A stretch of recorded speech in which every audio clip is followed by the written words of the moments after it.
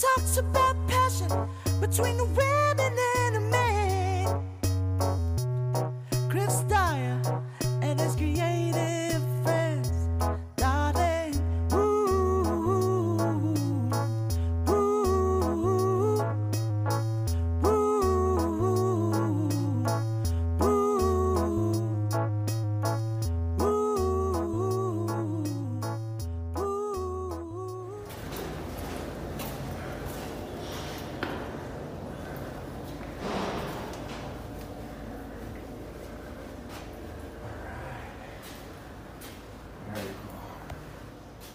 Welcome to another episode of Chris Dyer's Creative Friends, the super fun YouTube podcast interview show where me, your artist friend Chris Dyer, interviews all his super awesome, inspiring creative friends. Today, my super special guest is Kevin Ledo, one of the most amazing people that I know, a fantastic artist both on the canvas and on the streets, a father, and just a really nice, kind person. I've been friends for like many years, and I'm really excited to make him a lot of questions and you get to know him a little bit better. How you doing, Kevin? Hey, Chris. Thanks for having me, buddy. Woo! Yeah, no problem. Well, thanks for having me over in your brand new studio. You just moved in this week, right? Yeah, that's right. How is it? It's slow. Yeah. Getting there, yeah, but we're starting to make it functional. I mean, like, it's set up now so it could start being functional in the next couple of days, but it's really been moving boxes to there so you can move things here, and you know how it is for moving. High ceilings, man. Yeah. I could never even touch that if I tried. I have an 11-foot painting rolled up there, which wouldn't even fit in my old studio, so it's pretty sweet. Yeah. You were in like on Saint Denis at what's that place called? Vives Arts? Le Live Art. Le Live Arts, and you were right next to Labrona when I was like interviewing Labrona, and you know, it didn't work out that I could interview right after, so the time passed that we ended up doing it here, which for me is more exciting. I feel bad for Felix that, you know, is going to miss you, and I'm sure you'll miss him too. How you see the difference, like, say, like in living, like, say, like the neighborhood, like this is very Mile End now, right? Yeah, I guess we're kind of like on the furthest corner of Mile End you can get, because like across the street is Outremont, and then across the tracks over there is, what is it, Mile X?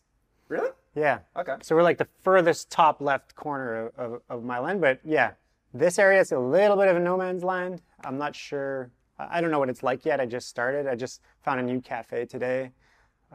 Looks very Hasidic Jewish, though. It's very Hasidic Jew. Yeah.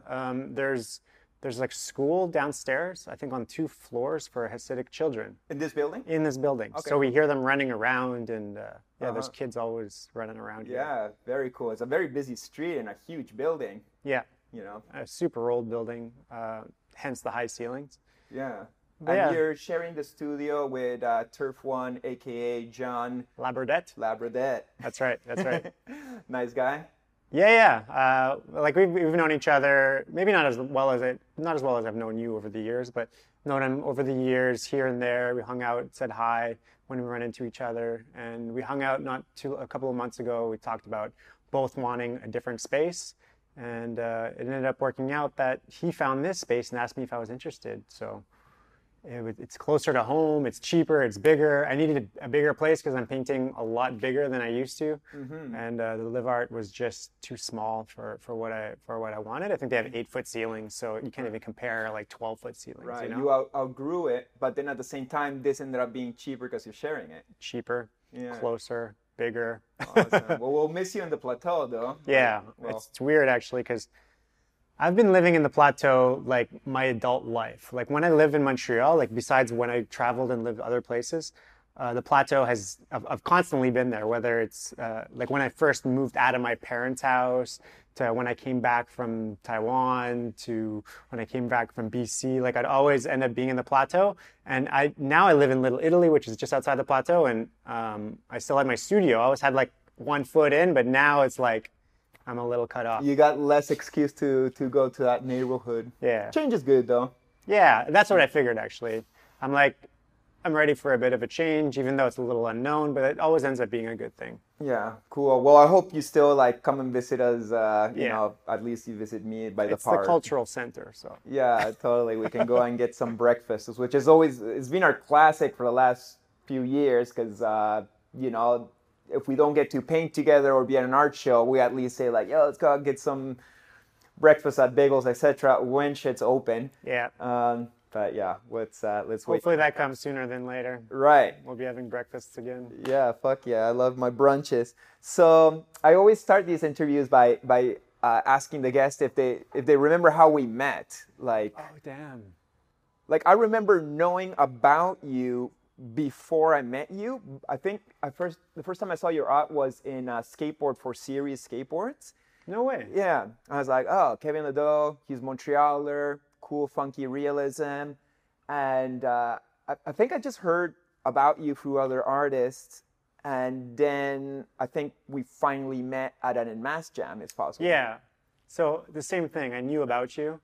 And then when we had that on Mass Jam, I think at the Palais de Congrès, was that the one? I can't remember. We did so many that at this point they all kind of jump. There were like Nuit Blanches and shit. Like, I don't know which one would have been the one. But then you're right. It was also happy because it took like forever to meet you. But then when I met you, I kept on meeting you like over and over again the same week or something. It's like, whoa, you again, huh? Yeah. I remember Mitch Oman talking about your artwork before I actually saw your artwork. Oh, cool, too. cool. And you were good friends with him, right? Yeah. Nice. Well, I look forward to interviewing Omen too whenever I go to I haven't seen him in years, but yeah. Mm-hmm. Yeah, it should be an interesting interview because he's got a nice personality. But also, we got this thing in common where we both went to Dawson College. That's right. Yeah. A couple of years off from each other, maybe? Yeah, I think, not that you're older than me, but from me, Dawson, well, you're a little bit older than me, I think. Or I'm going to be 42.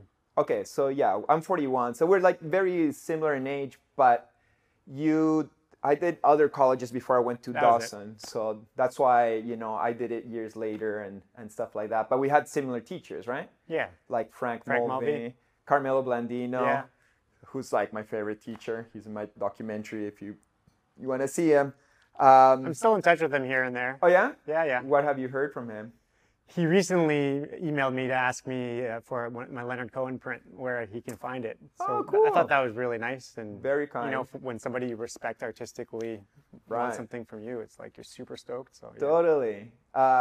He bought a painting from me when I just got out of school. He bought a really detailed, nice painting, and I sold it to him for $150. At the time, was like, oh my god, I sold a painting for $150. That's huge. Now, I would sell that painting for like a couple of G's. So I've been trying to be like, hey, can I buy that back? And he's like, no, man, keeping this shit, what the fuck? But he had cancer, huh? No. Yeah.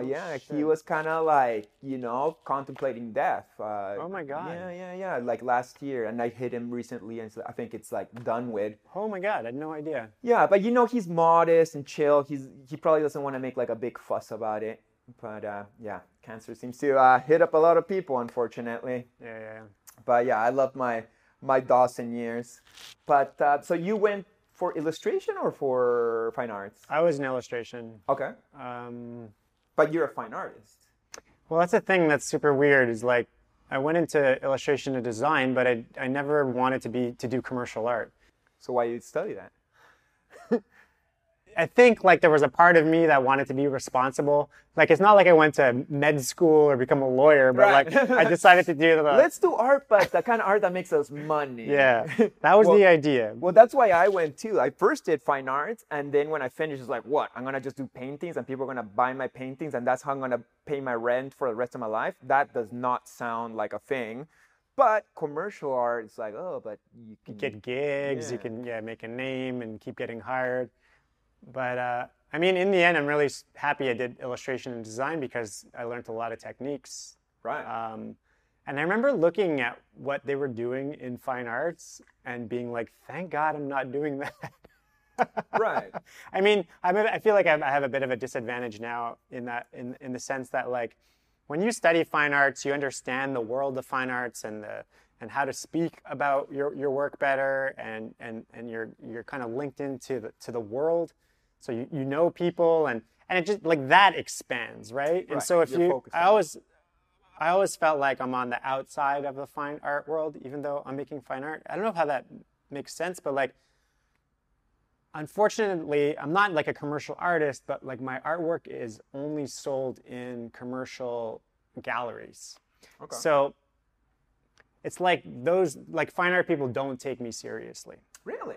I mean, maybe they do. I feel like maybe now they do. I've been doing it for so long because I do have like some fine arts students. Why like, wouldn't they respect you? Because you sell at galleries? Isn't that like a not normal because thing? of that, but maybe because of the content and because like I would paint very realistically. Like I know like talent or technique was really shunned upon. Maybe a little bit less now, but like, and I was painting a lot of things that were beautiful. And beauty was they're done with beauty in fine art. You know, they want to explore more deeper things. And I get it, but like for me, visual. So weird. I know it's weird. Like, how can one kind of art be like, okay, this is fine art, but if you try to do something pretty, no, that's not cool anymore. That's the problem with fine art, though. It's like throughout the ages, it's like the next generation, the next wave of artists are always like trying to destroy what was there before. So I guess there was a lot of beautiful art and for a long time, and then and the only people who had a voice in visual art were people who had good technique, right? And so they wanted to rip that kind of hierarchy apart. Like I get it, but for me, if you're gonna do, I value art that has a visual impact, like an immediate visual impact, but like also has depth to it. And I have a hard time with art that is like, I don't know, a little too simple or really not carried. Like it's almost like a bookmark for an idea, you know, like an artwork. Too you look at it, you're conceptual. like too conceptual, yeah. Right, because it seems like art has become more about like what it's about and more intellectual mind, you know, the about than the what is it causing an emotion in my heart? Yeah. You know?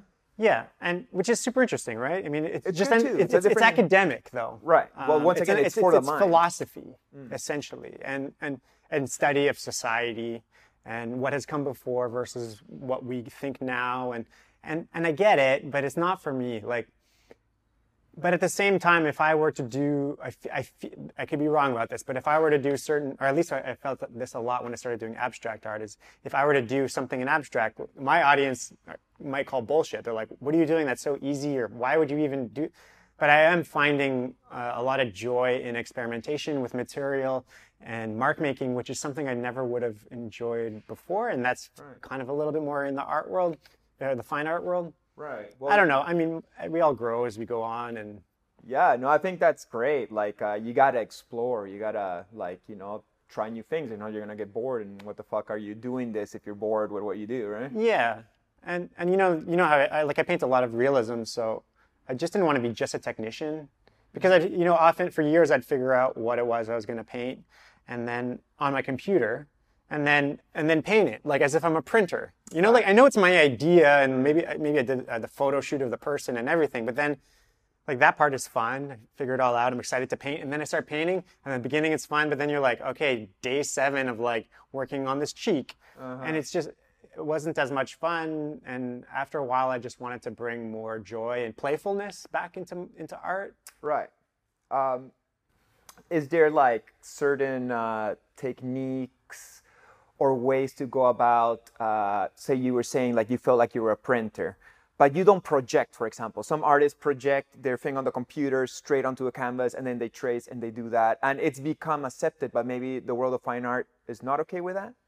I'm not sure how big of an issue that is anymore. I know when artists, especially in murals and stuff, started projecting, there was a lot of backlash, especially from graffiti, the graffiti world. I think now people, like on social media, you'll actually see people sharing their projection. But on now. a mural, it makes sense because it's so big. How do you get the proportions right on a gigantic fucking building? But on a canvas? Well, to answer, I do project. Okay. Not all the time. Sometimes I do, sometimes I don't. Okay. When I want to get something done and I want to get the idea out and there is a face involved, I'll just get the general area of where it is before I paint it. Usually when I paint smaller, I don't do a projection. So I will use tools like anything else. Like, but the thing with you is like, I know that you don't need the printer. Well, I know you could do it without the printer, the projector. The thing is, you just want to save yourself some time and get going and not be like, oh, I did it without a projector. It's not an ego thing. You know you can do it either way, so might as well just do it the quicker way. But yes, exactly. But I was definitely insecure about it, especially when I was doing murals at the beginning, because certain friends would be against the projector idea, Right. or people you meet, so I was a bit insecure about talking about that publicly. But once I did like that giant 130-foot mural and without a projector, I was just like, I could use a projector for the rest of my life and nobody can say shit, because that was like 130 feet high and I did not use a projector. Like, I can do it. Yeah. I just You've proven decided yourself. not to. I just decided not to because it goes faster. Totally. Yeah, I understand. But the fine art world is kind of purist in some ways, or maybe it's losing. I got, like, for example, a friend who will design it on the computer, then it prints out like a canvas print, and then he kind of paints on top, kind of like. Do you think that's going too far, or anything is allowed these days as long as you end up with a beautiful painting? I guess it's allowed in certain for certain audiences, and other audiences will tear it apart. So it depends. It really depends what you value in fine art. If you do value technique and the ability to make something really nice with your hands, then maybe people will be like, might feel like it's cheating. I personally, I'm not super stoked on the idea of printing something out and then just embellishing it. I think there's a lot of bullshit art. Like, I've seen, like, in art fairs, like, and I get the idea of it. It's like more conceptual than the final piece, but like somebody who made something like on MSN Paint, you know, like a really shitty drawing program, and then printed it out like, 6 foot high, and it's like you could see all the pixels, and but it's like bad on purpose. they're doing it on purpose. Kind of like a Felipe Panton glitchy kind of situation. No, it was like 2D, really bad. Nothing cool. Like Philippe Pantone has a cool aspect, right? Like there's something very shiny and retro and cool, like retro cool. This is like when you look at it, you're like, this is garbage. But like, that's the point. That's their point. Right. It's like bad on purpose. And there's so many things bad on purpose in our hipster kind of day. Yeah, and what do you know is what's what, right? Yeah. They have a hard time. Everybody has a hard time knowing what's what. Like, all fashion in the last like 20 years, it started by being ironic, right? Like when most people started wearing mustaches as a joke, and then it catches on as fashion, or like the dad style, like all of these things, or what's it called? Normcore was like an ironic fashion, and then it became mainstream fashion. But like nobody knows what's what, because the irony is lost once it kind of goes into the mainstream. Yeah, I understand. And skateboarding is the same. Like, graphics used to be like so well done in the 80s, and now like the less you give a fuck is like, oh, here's a shitty graphic, we don't care because we're so cool kind of vibes. And I'm just like, no, please still do a cool graphic. But the funny part is that the kids are like, whoa, that graphic's so good. It's like, are we seeing the same thing here? Like, they're stoked about it? Yeah. Or did people lose their good taste? Or maybe I lost my taste? Or maybe I'm just not in with what... Well, I think about this type of thing a lot. Like, I was looking at some shitty pottery. That kind of stuff used to be popular in the 60s and 70s. You know, when you'd have a plate that's not straight and... like nice colors, like glossy, but like your cups are a bit wonky, and that was a thing back then. I don't know why it came about then, but most likely in response to like mass-produced stuff, right? It was like, more real and organic, and now that's kind of coming back. Like, I saw it again, and like it's kind of coming back along with a lot of mid-century ideas and design and stuff. So it's always it's reactionary. So maybe like these kids are so used to seeing really polished things, and they associate that with like like corporate whatever, and like. They're like, this is so rad. It's like DUI, like, and maybe that's the filter they're looking through it. They're looking through, but yeah, it's just a guess. I get it. It's more like a vibe than actual intrinsic in your face. Like, wow, this was so well done. I mean, it's the same with graffiti. There's a lot of graffiti, like people tagging and bombing with a really shitty style, and they're not interested in trying to be good. Or trying to, have a good hand style. Like, that's not even part of it. They're like, some of them want to literally have a shitty hand style. Like, they want it to look like garbage. Because it's the whole attitude of, I don't give a shit about your world and I'm here to poop on it. Yeah, pretty much. Nice. I want to get into your street art, but you started as as a studio painter, as a fine artist, when you got out of school, you did it for like years. You were in galleries in Vancouver and beyond. And I think at one point you told me you went to Taiwan. Yeah, I lived in Taiwan. So after I graduated illustration and design in '99, I went to Taiwan. Like I tried to work in the field of illustration for about a year. I did for about a year. And even though I knew I didn't want to do it, and I just got so disillusioned with it and I really hated it. And so I actually just like quit my life and I'm like, I'm going to do something completely different. So I moved to Taiwan to teach English. Okay. How was that? That was really awesome. Yeah? I mean, when I see kids that age now, like doing art, I'm like, oh man, if I had started then, like building, I would be so different now. But I've had a lot of experiences traveling, just as you have. It enriches your personality, thus enriching your art.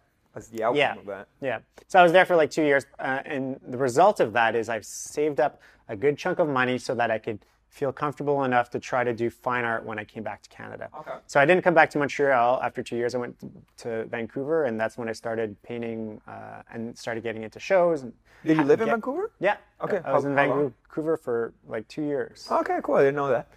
I was in yeah. How was that? It wasn't the greatest for me. Like, it's so beautiful there, and I love nature. Yeah. But I think there's two things that I had a hard time with. One was that there wasn't enough sun. Like, I have a hard time not getting sun. Right. Like, winters are hard for me here, and it's a vitamin D thing, I'm sure, whatever it is. Right. So I had a hard time not getting sun, so I was always like kind of lethargic. And then the second thing was that culturally, it wasn't my jam. Yeah, it's kind of like, boring. It's a little bit, but it's not that it's boring, but it was just like, it's an East Coast, West Coast thing. Like, we're loud and obnoxious and we're passionate, and you kind of want to bump with people, and they find that obnoxious there. Oh, yeah. Like, I think I was just loud. I don't know. So I didn't make a lot of friends. You can't chat with people you don't know there like you can here. They think you want something. Right. And I used to... Really? I would think like the West Coast vibe would be more friendly and open and well, hippie. The older people are like, like bus drivers and shop owners and all those people are like super chill. But if you, like, I found like with anybody in any kind of scene or anything that you're interested in, if you talk to them, they would just be like, do I know you? Like, people have actually said to me, do I know you? Yeah. And I'm like, no, dude, I'm just chatting with you. I'm just another human. We're all like the same human race here trying to be happy. But that was a long time ago, and I'd like to think that it's changed. After the Olympics, I know it's become more of a diversity.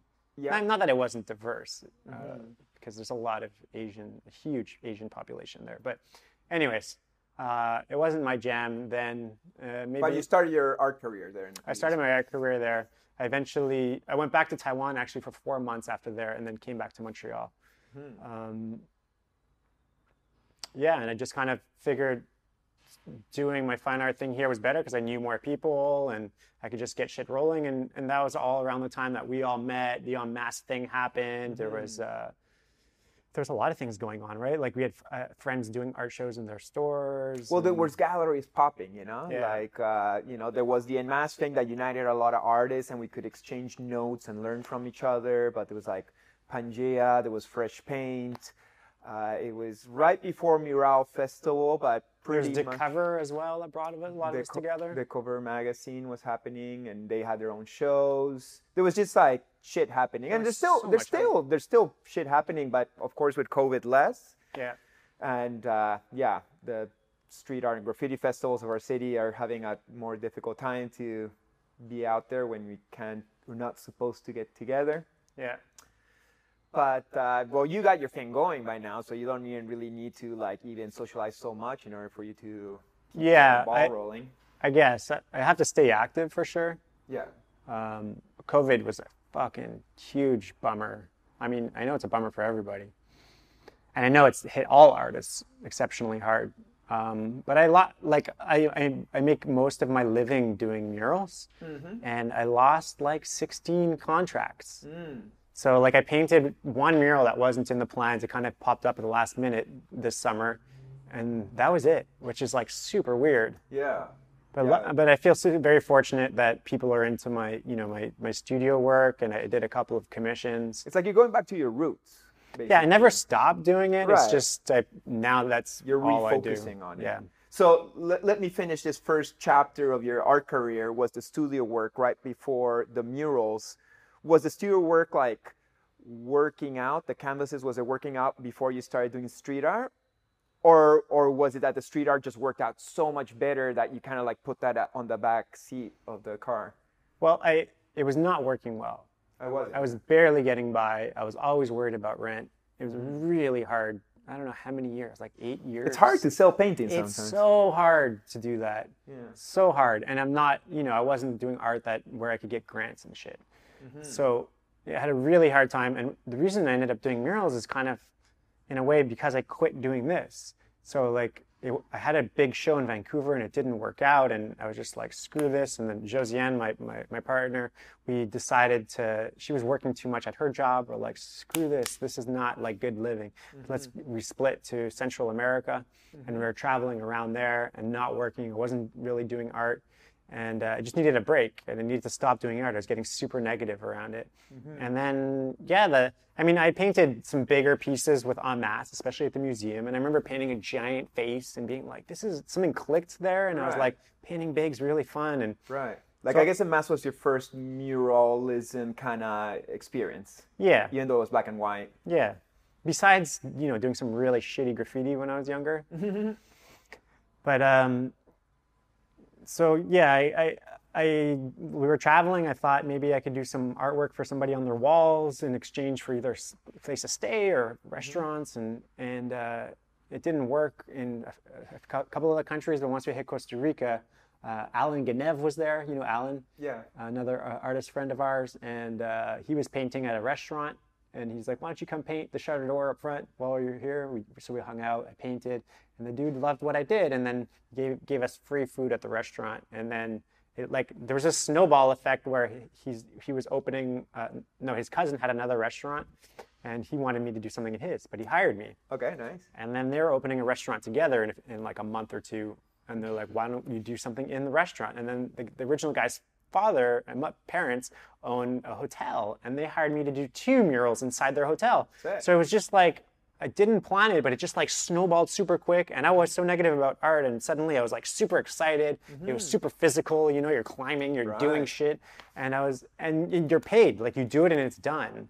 Not like you do it and you're like trying to get a gallery to beg a gallery to show it, and they might show it, and they might sell it for half the price. Right. So it was such a different experience, and it just snowballed, kept going. I was super excited. Every time I'd travel somewhere, I would just knock on doors and ask them to paint walls. And, it's not expensive to paint, especially outside of North America. Paint is super cheap, and I would just do it myself. And you'd go with brushes, right? I would. At the beginning, I wasn't even traveling with brushes. I just used shitty brushes that I'd have at the hardware stores and stuff, wherever I was. Okay.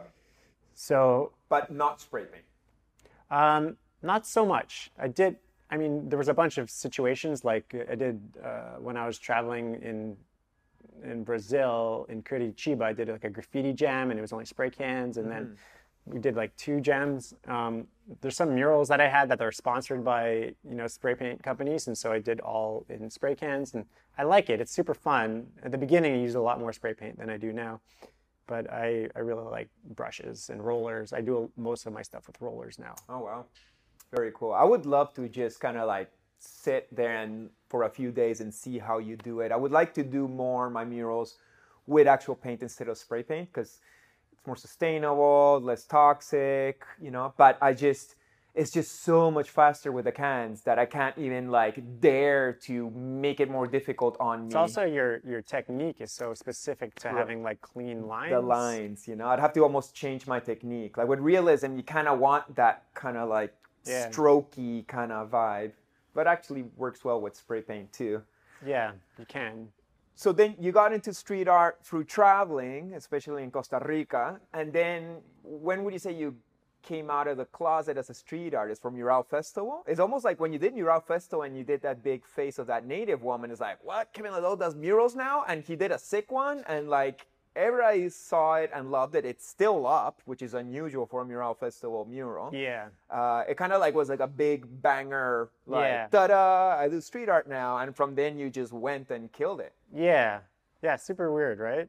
That was like the wave coming in, you know. And I did the second year of Mural Festival. A lot of my people I knew and friends had done the first year. Like you had done it. Right. I know. Actually, I don't remember. Omen was on, Omen was on the first one. Other, Jason Botkin, That's right. Gaia. So I was like, and I knew the guys already from Landmark who were doing They're Mural all your Festival. friends. They were my friends. So for a year, I was bugging them. And in that time, I was traveling, and I'm like, I would always be like, look what I did in Thailand, or look at it, you know, until I was finally invited. And that was actually a situation where I had to use spray paint because it was like corrugated and a brush wouldn't work. So it was like a hyper-real painting. It's faded now, but it was a hyper-real face all with spray paint. Yeah. But yeah, that was kind of like, because like there were so many eyes on it, especially like at that time, like Insta Graffiti, for example, they had like 1 million followers, but everybody was super involved. Right. You know, like they would have like 15 to 30,000 people like something. Right. Instagram was different then. It wasn't oversaturated with stuff. So it was like that kind of, really... people who covered it, like it had a huge splash. When I did my mural for Mural Festival, I had Insta Graffiti post it, and also the photographer woman, what's her name? Martha Cooper. Martha Cooper. They both posted it, and I probably made a few thousand followers in those 2 days, and I was like, holy shit, like they're blowing me up. That's so cool. Yeah. Like now I can be a famous street artist. It didn't happen, but I thought at the moment it would happen. Yeah. I'm happy it worked for you though. Well, you know, it's not as easy as I wish it would be still. It's still like a hustle, that's for sure. Because there's just so many muralists and street artists out there these days that I don't even dare to try to make it in that world, because like, damn, there's like so many. They're all around the world. And they're all really talented. So I'm just going to do it because I like to do it, but I got my niche and I don't really need to take any piece of that pie, really. Yeah. I mean, at the beginning, it ended up being like a few people rose to the top. And now, like you said, there's so many people. I remember I used to get invited to go to different countries more then than now, because there wasn't enough of their population who would be able to do such large-scale murals. But as those people had eyes on what, you know, those big murals are, and they learned themselves. So every country has their own. Right. So there's less of that. Like I went to some really crazy places. Like I went to like Bhutan. For a festival. That's like around Nepal. That's right. Yeah. And it's a very similar culture to Nepal. It's a kingdom. It's mostly closed to the world. Buddhist. How was that? That was what I imagined Tibet to be like before China took over. Wow. It's and I've never been to Nepal, but a lot of the imagery that I saw, I mean, I think it's the same religion with a different leader than the Tibetan. Okay. So they have their holy leader. They have a king and queen. I think they have a queen, king and queen. But then they also have an elected official. Like they're super progressive in the sense that their king one day was like, we need to have democracy. I can't make all the decisions. So all the decisions now are made between him, the religious leader, and the elected official. So, and you've traveled a lot through the Middle East also, right? Like yeah, I did some projects in, the first one was in Lebanon, Jordan. I did a couple of murals in Jordan, and then I did a mural in Lebanon as well. How was that? Well, Jordan was a bit of a trip. When I was there, because the Middle East is a very different culture, but everybody was like, "This is Middle East light. Like this is not the Middle East." Right. But I got a good taste for it. The people are super friendly, but you know, like it's not always my jam because it's segregated men and women, and they've got different ideas about things. Not everybody, but where I painted in particular was. It used to be a Palestinian refugee camp that became the second biggest city in the world, in the country. And so they're Jordan? In Jordan. Okay. So that area is very conservatively Muslim. And where I was staying in Amman, you know, I mean, Jordan is Christian and Muslim. It depends which parts you're in. So there, yeah, for example, like, it's just no girls would be coming out to hang out and watch me paint, but all the boys would. And at least you blend in, like kind of yeah. could look like Middle Eastern. Not only could I do. So when I'm in the Middle East, nobody thinks I'm a foreigner at all. nice. Like I was walking around with my friend who is Jordanian. We were walking down the street. She dresses kind of crazy. I know her from here, Sharmeen. And people would speak shit about her to me in Arabic. And she'd be like, what? And she would like rip them a new asshole. Whoa. Because they would call her an American slut or some shit like that. That sucks. But so yeah, I blend in. I mean, even here when I go into like a Lebanese restaurant, like they speak to me. Oh, that's so funny. They speak to me in English or French, you know? When I went, I stick out both because I'm lighter in skin and I got the dreads, so they're all like, and I'm like, yeah, I'm weird, I know. Cool. Now you know that we're all different.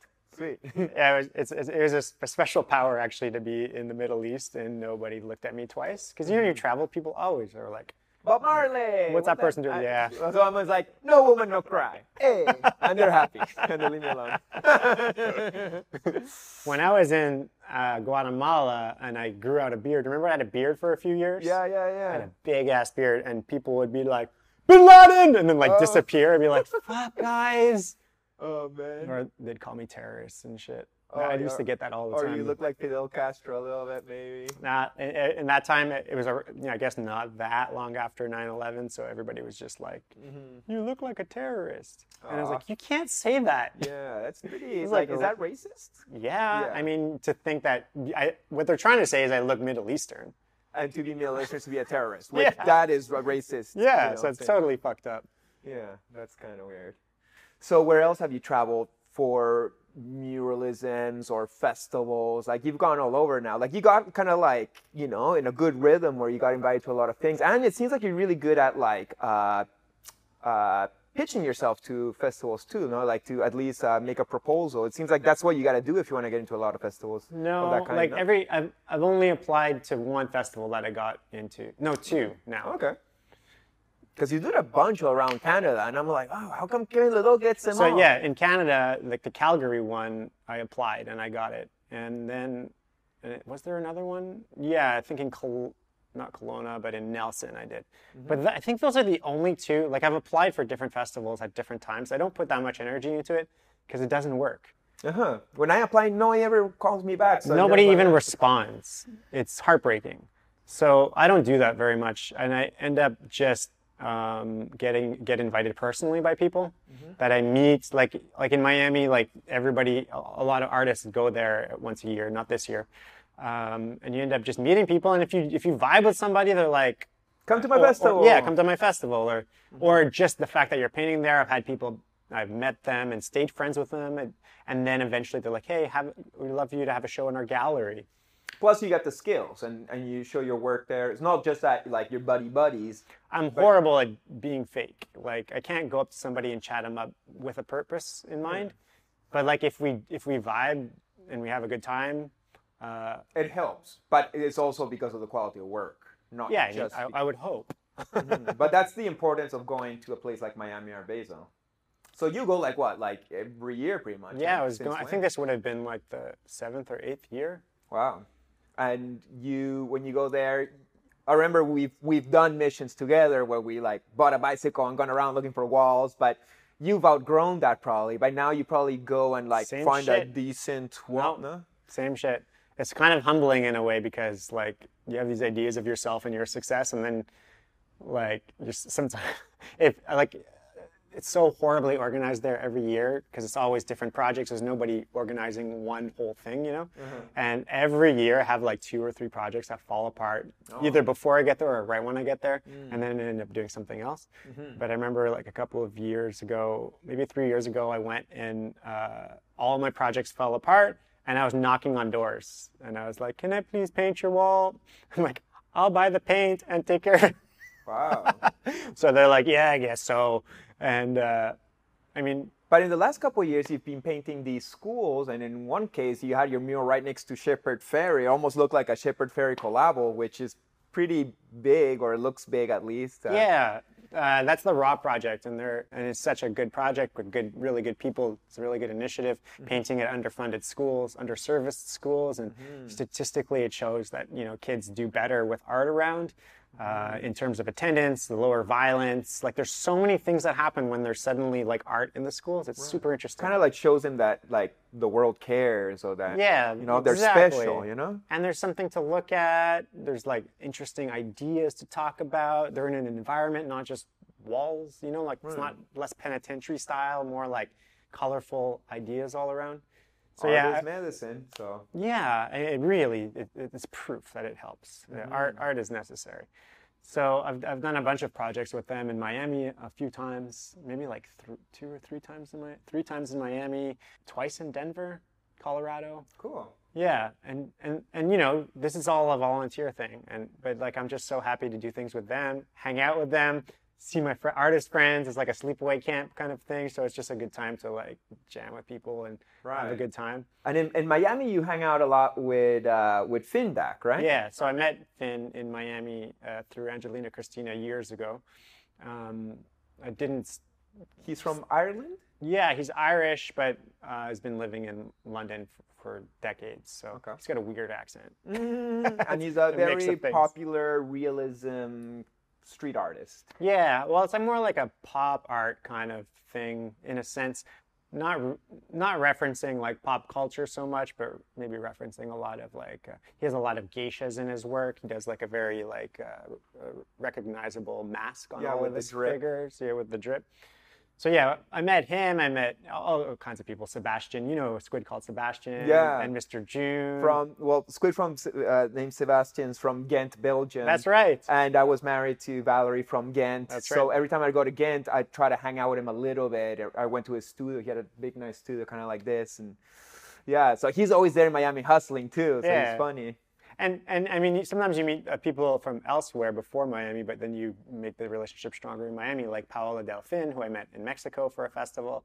And then every year we hang out in Miami. And so, we grow this beautiful family that we only get, when we're all together is in Miami. So it's kind of a beautiful thing. Right. The parties are great. The parties are great. It's too much fun every time I walk home, I get home crawling, falling apart from too much partying.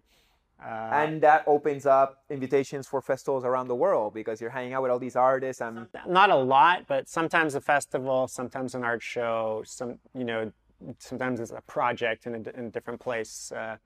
The festival people, I find it doesn't happen as often as you would think because there's a million artists there and everybody's like a vulture on them. And when I meet somebody from a festival that I know of the festival, I never go up to them and be like, yo, I'm Kevin. Do you think you'd be down? Like I never pitch anybody. Yeah, it's not very tasteful. I just feel gross doing that. Yeah. But yeah, Shepherd Ferry is always part of that Raw project as well. Okay. That's why like he did it there. He did it. Yeah, I've met him a few times. I was actually next to him at a dinner at the Wynwood Walls. No way. One time. Cool. How was it? He recently bought one of my paintings, which is like when he's one of my Shepherd Ferry just bought one of paintings. He's like one of my art heroes since I was like a teenager, right? Oh my god. And so when that happened, like just this year, I was just like, did that? Like I got an email and I was like, did that really happen? Damn, like, man. So Congrats. So stoked. That's so cool, man. Yeah. Congrats. That's like an achievement, money or not. It's like it's a personal when achievement. your artist peers and artists that you respect like honor in such a way, it's almost like that's success in my mind, Yeah, because it's like you wish, especially when you're younger, you're like, I wish I could do what he's doing, and he's doing the coolest shit, and then yeah, super cool. Nice, props. And that's because out of the Raw project. Like I met him outside of the Raw project at the Miami dinner, but like through the Miami project, like we painted next to each other. We chatted a little bit about that. When I see him there, a little bit of chatting. So that's cool, man. And what other projects have come about? It seems like a lot of your projects are usually socially conscious, like the Raw project's about the kids. And when you go to Lebanon, it was about women or something like that? So, when I first went to not Lebanon, but Jordan, we worked with like young adults on the topic of gender equality. So, it's a hot topic for them, especially for the youth. And, younger generations are often, a little bit more progressive, or so it seems. Maybe I could be wrong about that. And yeah, just to open up the discussion of gender equality. So I did, one mural was actually about gender equality, and the other one, there's sort of around that, but it kind of took another turn of like, the idea was like, instead of waiting for somebody to make things the way you want to see it, like, be the person that makes the change. And then in Lebanon, we worked with some refugee kids from a certain neighborhood. And, Lebanon just time and time again has, gets a beating through, a civil war. There was like bullet holes in your wall, right? Yeah, there was that was like one standoff of the front line that I painted. It was a building that wasn't repaired, so you could see where there was bullets and where shooters must have been. It's pretty trippy, and I guess that ended in the 90s, and so like the kids we were working with have no memory of it, right? They were born after the war ended, but we would speak with the parents, and all they want is peace. And so that was a project like Facing the Future, and we invited kids to paint messages of what they would like on the future, in the future. Yeah. Nice. And when you've painted across Canada, I'm sure in the States, I've seen you paint a lot of Native women, right? Women or men or kids. That's right. I just did one this summer in Chilliwack, and I painted a local she was a celebrity. She was like a kind of like a pop star, Inez Lewis. She was a pop star for a long time. I think she won a Grammy, not a Grammy, but what's the Canadian? Juno? A Juno. Okay. But she's become like this revered woman in town, and she's a nurse, and she's like educating people about health, especially during COVID, and helping her community. She's just like this shining star for everybody. And I was, the woman of the festival recommended her, and of a few people, and once I learned more about her, it was just like, yes, I'd really like to have like paint somebody who's kind of like a shining beacon, right, or the idea of something that brings a lot of hope and positivity. My public artwork is very centered around, kind of like diversity, inclusion, social justice, right, and celebration of diversity and that kind of thing. So in Canada, I can't help but always feel an injustice for the Indigenous people, and so it's definitely a reoccurring theme that I've done here in Canada. I've painted an Indigenous woman once in Miami, but I think most of them were in Canada. Well, that's great, because your style is realism, thus painting people. So if you're going to paint a person, it's nice to uplift either a role model or community or a race or something to kind of like, those who have been disempowered, and make him grand and gigantic and magical and give him all this fucking power through the power of art, which once again is medicine. Absolutely. And some amazing things happen, like I had to learn a little bit of the hard way how to go about this kind of thing properly. Like I remember the first time I painted Miss Chief Rock, Angela Gladu, in Miami. I had done it and I started painting it, and then I asked permission, and it was like the wrong way around, and she, we got into like a big kerfuffle about it, and I didn't understand at the beginning, but it was a long process, and I definitely know how to go about things. It was a good lesson to be learned, What did you do wrong? I don't understand. Well, you can't just paint someone without asking their permission. Really?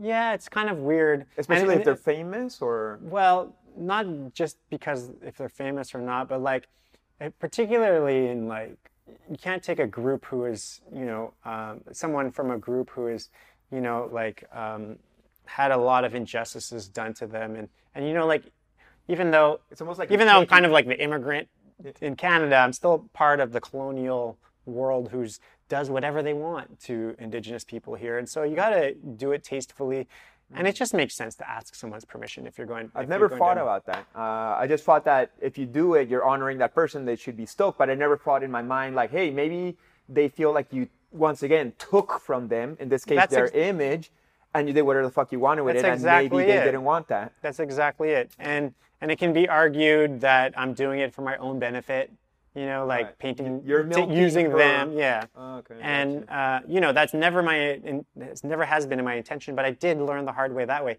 I mean, we're friends now. I met her in person when she came to play. She's she's a dancer in a tribe called Red. Oh, cool. She invited me to the show, and I got to meet her, and we're cool now. And then I ended up painting her in Calgary, like 5 stories high, like a wow. giant mural of her, and because she's from like a reserve not far from Calgary in Frog Lake. So it was a hard lesson to learn, but now I know how to do it right. Or I try my best to. And even when I spoke with Inez about painting her in Chilliwack, I was just like, I'm gonna do my best to do this, but like I fucked up in the past. I want her to know my intentions are there, and the result is beautiful. The community came out. Everybody. There's like 5 languages on that mural. There's like, I don't even know the names of all the languages, but like there's English.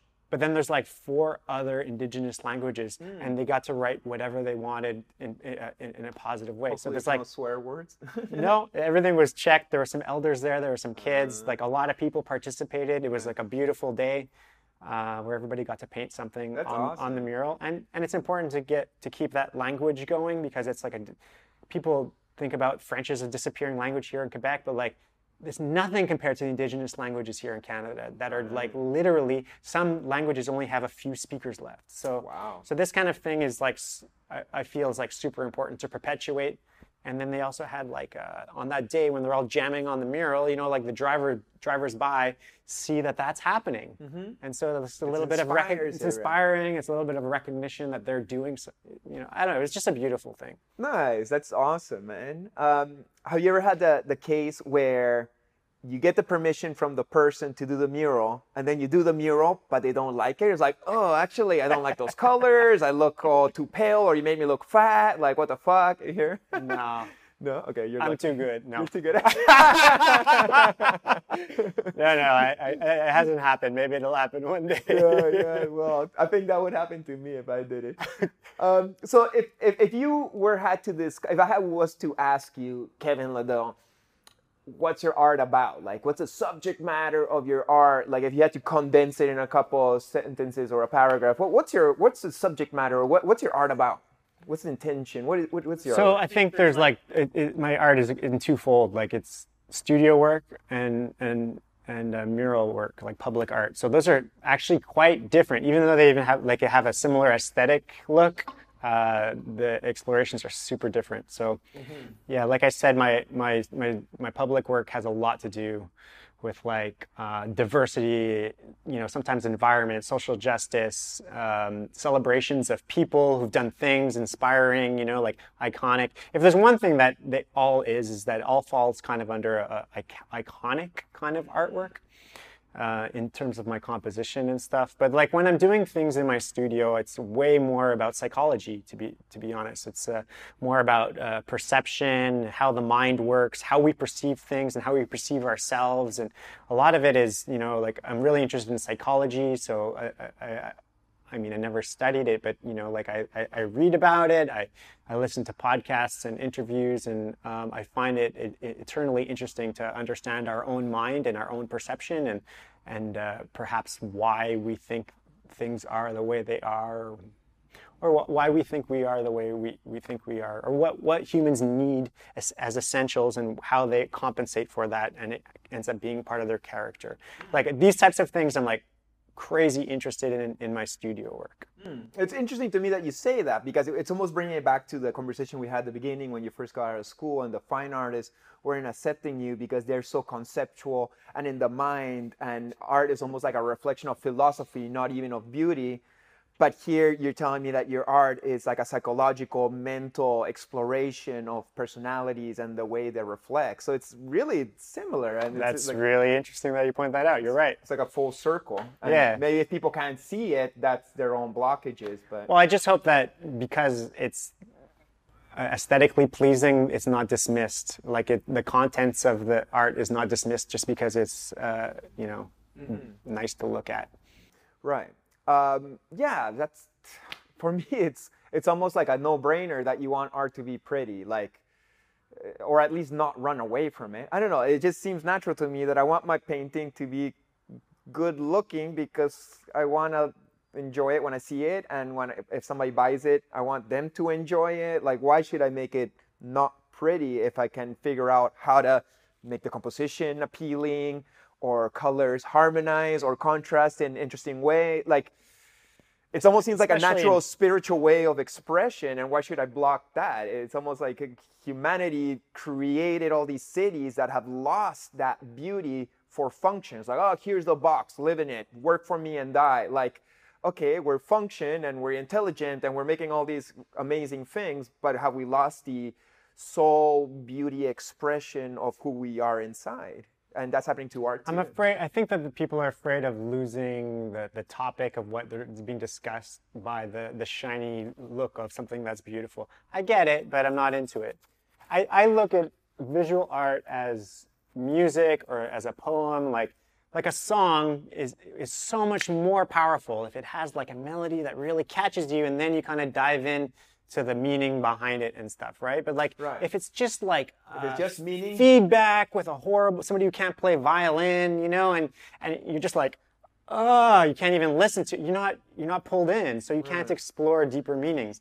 Or a poem that's not well, constructed as well. Like, if it's not clever, you know what I mean? In the case of music, like, a song doesn't have to be amazing musically in order for it to be a good song, because lyrically it can carry it. But if the song's bad, I don't even care how to listen to the lyrics. You don't want to listen to So, them. for example, say like Leonard Cohen is maybe like not a crazy musician. Like, the music's not this crazy intricate thing, but the poetry of it carries it through, and you don't even care if it's just a simple chords, you know? Yeah. Or maybe in punk rock, it's very simple and dirty, but there's a vibe that comes through. Yeah, I think punk rock's a really good example of that. It's and even a lot of grunge. It was just like such simple music, but there's a melody. There's not always there's always a melody. It's whether people like that type of melody. Well, Nirvana was the best one of the grunges because it was melodic. Yeah. Because he figured out how to bring like a Beatles pop with a punk dirtiness. Yeah. And it was just like perfect for everybody. Yeah.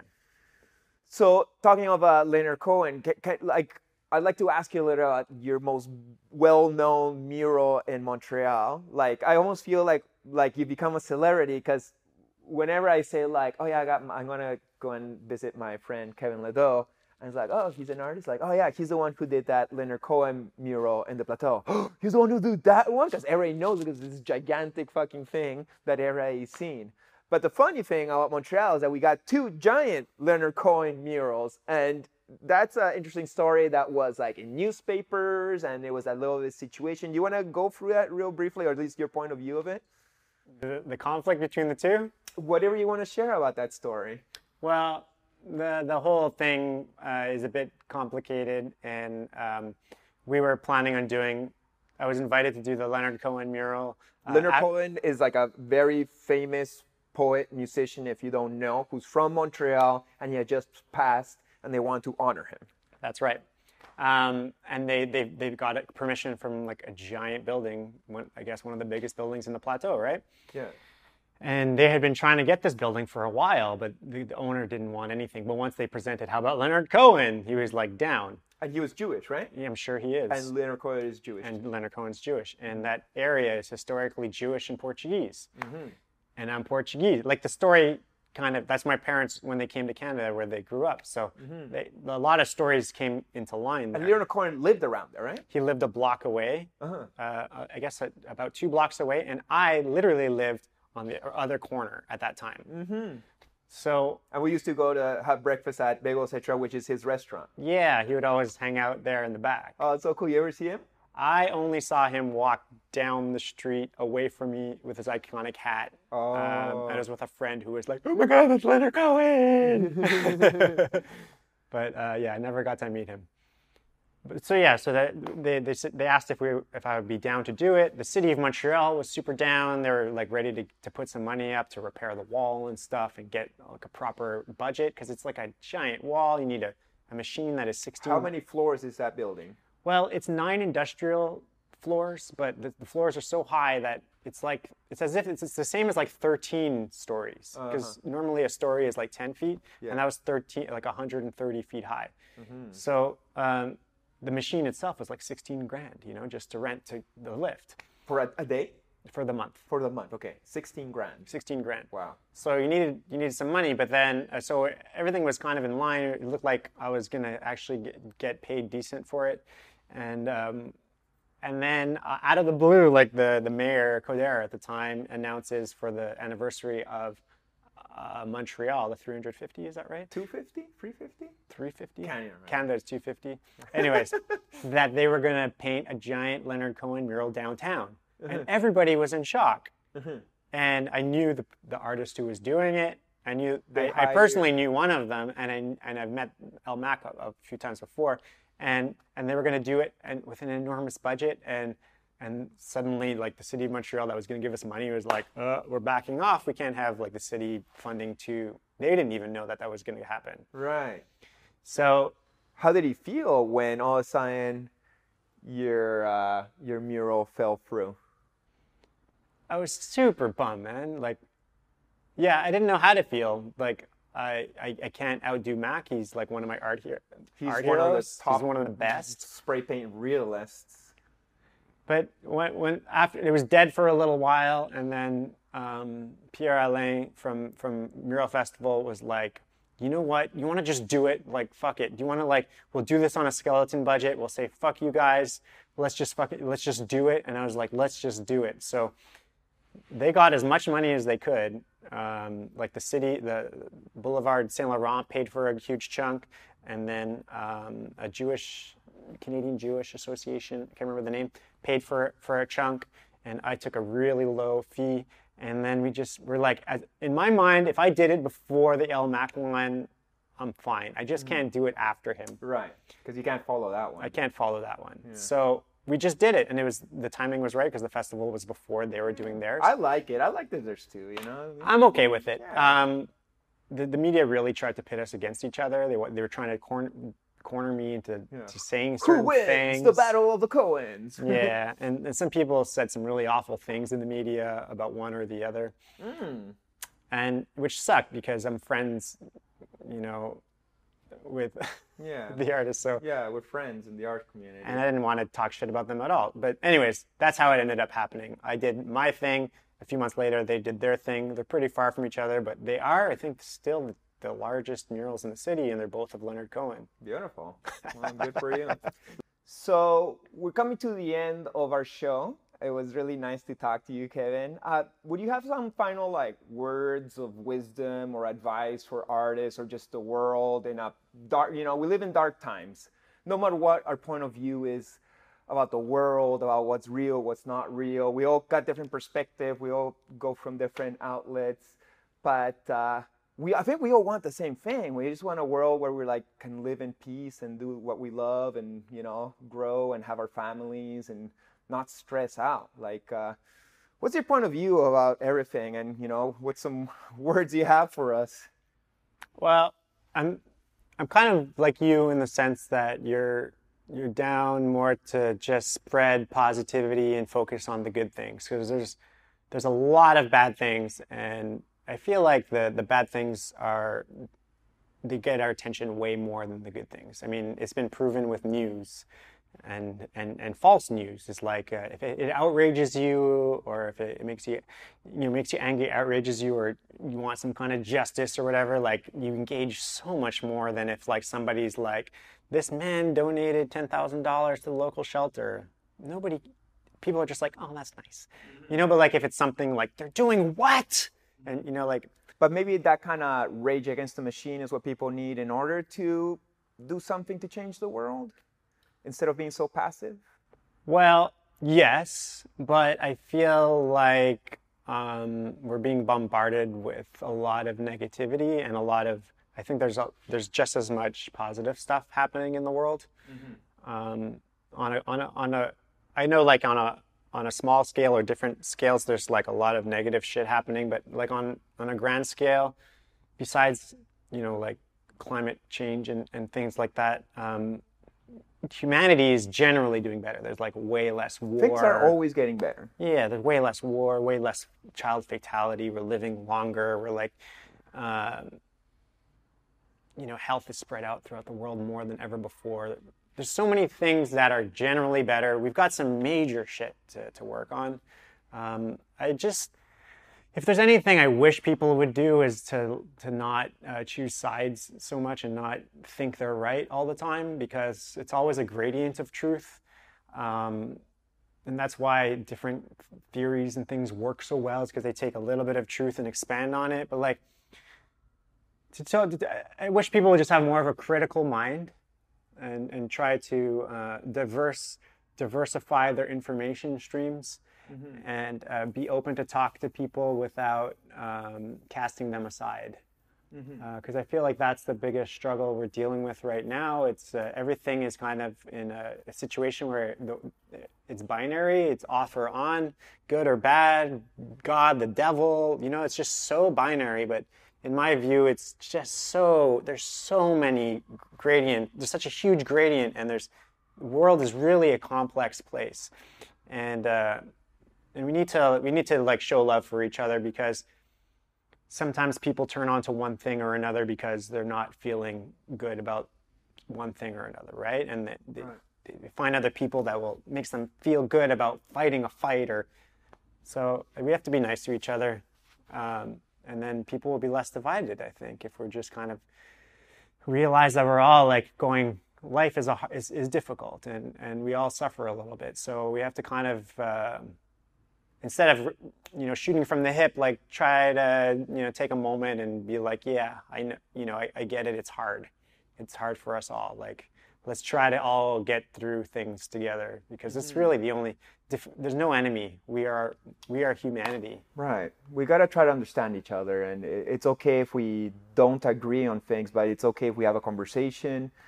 And agree to disagree sometimes, as long as we all know that it's all about love and making the world a better place and trying to figure out truth in the middle of all this confusion of too much information. So yeah, thank you so much for sharing your point of view, Kevin. Thank you for your art. I could keep on going on and on about your new studio work and going bigger and going more abstract. We could go on forever, but I know we got to keep on going on with our days. You got to paint these paintings and so on. Well, thanks for having me. It's always a pleasure to chat with you. Fuck yeah. Woo! Blessings. All right. Well, thank you so much for tuning in this week. I hope you enjoyed this super interesting conversation. Please make sure to like, comment, follow, subscribe, share, etc., etc., etc. And I'll see you next week. Blessings. Peace. Next week, my guest will be Oresha.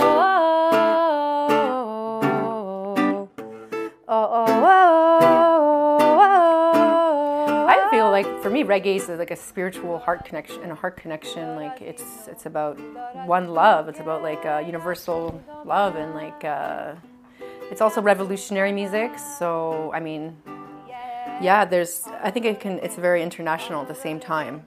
On the road again, feels like home. Feels like home. So make sure to subscribe, like, and everything else. Big thanks, and see you next week. Peace.